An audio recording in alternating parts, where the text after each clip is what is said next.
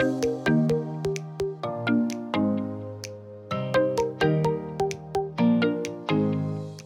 right. This is JP and George, Homebuying 101, and we are on episode 8, putting together an offer. I think this comes at clients really fast, because once you find that place, the fun and games of like looking at all these places stops really quickly. Like, okay, what do we do now? There's a lot of terms and conditions in a contract. And let me start with this. The contract, the paper, the pen to paper, the DocuSign, all that stuff, it kind of doesn't really mean anything. So like, here's what I mean. I sometimes have clients that we go back and forth, just me and them, about what do we do? How about this? I don't want this. I don't want this. I don't want this. Hey, we need to talk to the other side. Yeah. This paper is a negotiation tool, because you cannot talk directly to the seller and neither can I. So you're pretty much writing them a note saying, hey, I really like your place. Here's what I want to buy it for. Here's what I want to pay. You fold it up. You say, check a box, yes or no. That's you're just sending them a letter, sending them a note. So like, negotiations is two ways, but there's a lot of things that kind of go into it. And there's a few that I feel are probably the biggest. One, of course, is purchase price. Mm-hmm. Like, what should we buy this place for? And that's kind of what my job is as a realtor is, can I make sure we find the fair market value for this home? What is this home worth? Here's the thing. That is different depending on the situation. Right. We might find a home that's $400,000. The home next door sold for $400,000 and say, JP, it's worth $400,000. Yes, but there was a line of people out the door and they're already in multiple offers. So this home is probably going to be worth a little bit more. You could chance it and just say, oh, 400, but someone might go 1%, 2%, 10% over, which would be a lot, but I've seen it happen.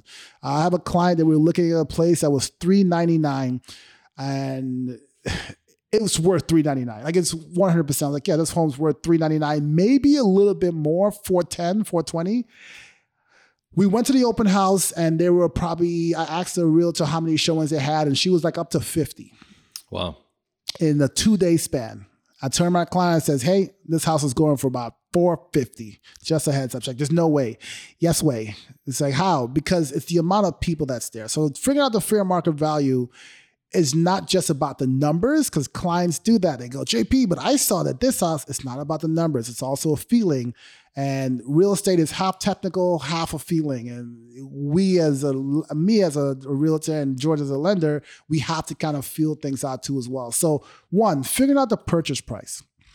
2, figuring out the close date. Mm-hmm. When do you want keys to exchange hands? Right. And on average, I would say 45 days is kind of like the timeline I use. That's also up to you, but trying to line up when you're moving in and when you close on a place sometimes does not happen. Actually, most of the time does not. But kind of budget for 45 days. Can it be faster? Yeah. It could happen in 30. I've seen it happen in 14. I've seen it, but there's a lot of pieces that are moving. Can it be slower? Yeah, I've seen 60, I've seen 75 days. But remember, this person probably wants to sell their home a little bit quicker, right, and you might want to move it a little bit quicker. So thinking about closing date is huge. Earnest money.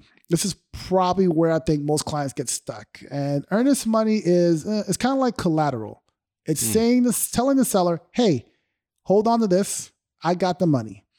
You get the money back at closing, but for them to not only see you have the funds, well, one is a pre-approval. They can see that you're well-funded, but also they want to see that you're serious about it. And earnest money can be any number. It can be $1, which never happens. And it could be 10, 20% of the property, which I've actually seen. It is your perceived seriousness about buying the home. Earnest money, yes, you have a chance of losing it way at the end of the process. If you sit at the closing table with the pen in your hand and go, man, I changed my mind. Yeah, you're probably going to lose that at that point in time. But after appraisal, after inspection, after condo docs, any of those points, you as a buyer can walk away. what I try to tell clients who are buying is you are the most protected person in this party. Because if you won't, no one would buy a home. If every buyer felt like they were going to lose their earnest money, no one would do it. So trying to figure out earnest money, which typically I would say is 1 to 3% of the purchase price, is another piece of the puzzle. And then any sort of terms that you might need to negotiate. And they are endless. If you have a home sale contingency, if you want to negotiate as is, if you want to waive inspection, if you want to add, anything under the sun is on that document. So like that's other things that we need to talk about is terms. If you need to add credits for closing. So a lot of different things we can add, but do understand that sometimes those things might not be ideal for a seller. Once you get past purchase price, close date, and earnest money, they are like, okay, we're good. We're good with that. Anything you're adding after that is probably 100% benefit for you. Like anything after that. So there are a lot of different pieces that go into the puzzle, but because every buyer is different, every seller is different, every property is different, the time of the market is different, those things change. So I've had clients say, hey, JP, I want the sellers to pay for my closing costs. Hey, that's up to the situation. Actually, that's up to the seller. They can have their home in the market for 90 days and still tell you, nah, I'm not paying for it. It's up to them. And I sometimes have clients get surprised because you fall in love with the numbers. You fall in love with the purchase price. You fall in love with the earnest money. You fall in love with the close date. And you say, this is it. Understand this is a negotiation. So like there's a lot of back and forth and sometimes it goes pretty quick, like a ping pong game. It's like tick, tick, tick, tick, tick. And sometimes it's like a cricket match and it's going to take you a day or two and really it depends on the communication level of each person, the realtor, the seller, the buyer. So putting together an offer, purchase price, close date, earnest money is probably the top 3 things because your pre-approval, your down payment, your interest rates are probably already kind of set. So you're not really negotiating any of that. Right. And as far as like credits for closing, I think here's my rule. Like if you need credits to close, then let's just figure it out. But if it's like, hey, I don't want to pay closing costs, sure, but do understand if they push back that you might have to. And don't lose out on your $500,000 dream home because of $3,000. Like that's going to burn you in the end. Be willing to negotiate. Be flexible. Be flexible on a price range. I always tell clients, what do you want to pay? 2 things. What's the highest you were willing to pay for this place? Mm-hmm. And here's what I think we should start at. And that's our range. If we're looking at a home for $500,000, you say, JP, the highest I'm willing to go is $475,000. Like, okay, we're pretty far apart. I will put it together. But if we put in an offer for $475,000, they're probably going to reject it. Here's what makes a good offer is having a good realtor that understands negotiation, period. True. I know your first offer is not getting accepted unless it's asking and probably even over asking. Sometimes if it's the first day in the market, the home's $500K, you offer $500K, you're not getting accepted. Why? Because it's day 1 on the market. They saw somebody willing to pay $500K for the home. They're like, oh, let's wait 2 more days. Let's do that open house. We might get somebody to get $550. That's how, so like, having someone who understands how to be strategic and negotiate a deal, it goes such a long way. And the clients I've had that have the best experience have kept giving me the keys. Hey, JP, I want to pay you this. All right, I got it. I'll do everything from there. The ones that have a tough experience is they want to negotiate every nickel and dime. Well, I've had a client the other day. We were at 640. And we got stuck about $3K away. And I was like, this is ridiculous. Just either go up $3K or walk away. Like you're talking about $7 a month. If it's really going to break you, then let's walk away. So like, not to go into another story, but those are like the things I would tell clients. Don't fall in love with the price. Understand the range. Understand the highest you're willing to pay. that you could fall in love with this home and the price and be okay with it. When you want to close, and that can earn this money. And for the most part, everything else we kind of figure out as we go along. Yeah. It moves pretty quickly, but honestly, if you have a trusted realtor and a trusted lender, even the offer with a lender is huge because I attach the name of my referral lenders to that offer. And 9 times out of 10, everyone knows who George is. And they go, oh, you're A&N? Yeah, they know how he works. They know his process. And having the right lender actually makes your offer stronger. That people will look at too. If they see, if everything's the same, closing date, offer price, earnest money, everything's the same, and they have to work with .com lender or George at A&N Mortgage, they're going to pick George every single time.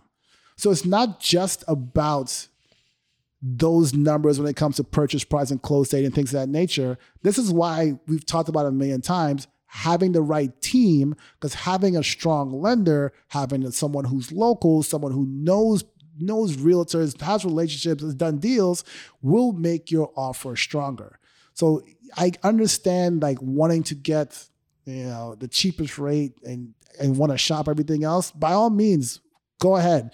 You're probably going to lose out on your dream home because of that.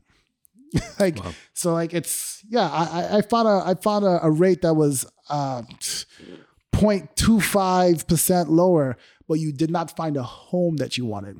If I was to tell you your rate instead of being 5% was 5.125, but at 5.125 you found your dream home, which one would you have chosen? You're like, hey, I'll just pay a 0.125 and find my dream home. That's why having the right lender, the right realtor for negotiation goes such a long way. I could talk about this forever, but that's like the nuts and bolts of pretty much putting an offer in.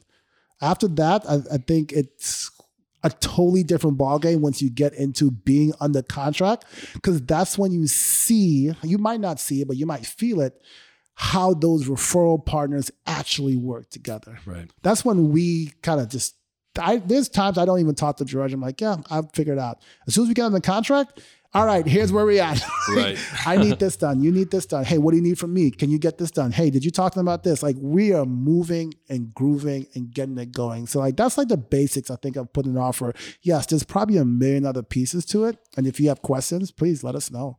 But yeah. Yeah, man, JP, thank you this was JP's episode. Man, thanks for sharing that. That was really good perspective and like super educational. And I agree with you. I think having someone who's really good at negotiating is key. Wow. And I've watched you in action, and I consider you like a master negotiator. Yeah, I love it. You're insane. Love the deal. Oh my God, it gets me going. Like, I love the deal. So like, for me, it's not just getting you this dream home, but it's like, did I do everything I can to get you the best price, put you in the best position to win? Like, I've had clients overpay, but we have to do that to get that dream home. Right. Because once you move in and you put your head down on the pillow, if you tell me your interest rate right now in your car, you have no freaking idea. Your car gets you to and from work. That's it. Like, most people don't know the interest rates on their homes. Some do now because we've been hyper-focused on interest rates for the past 2 years. But for the most part, I had no idea where mine was. When I had to refinance, George was like, hey, here's your new interest rate. Like, oh, what is it? What's the old one? It's like, oh, thanks, man. I had no idea. It's like, he's just like, hey, I could get you a lower interest rate. Oh, thanks. Appreciate that. So like, there's a lot of pieces that go into it. I think having the best partners, and like, for me, negotiating. Yeah, that's where I jumped in. Yeah, negotiating is my thing. Yeah, no, you killed it. You kill it. Well, hey guys, thank you so much for joining us once again, and we will see you next week on Home Buying 101 with JP and George. Yes, sir. Thanks all. A&N Mortgage Services is an equal housing lender. For licensing information, go to anmtg.com/licensing and nmlsconsumeraccess.org. NMLS number 19291. George LaGuardia, NMLS number 1316429.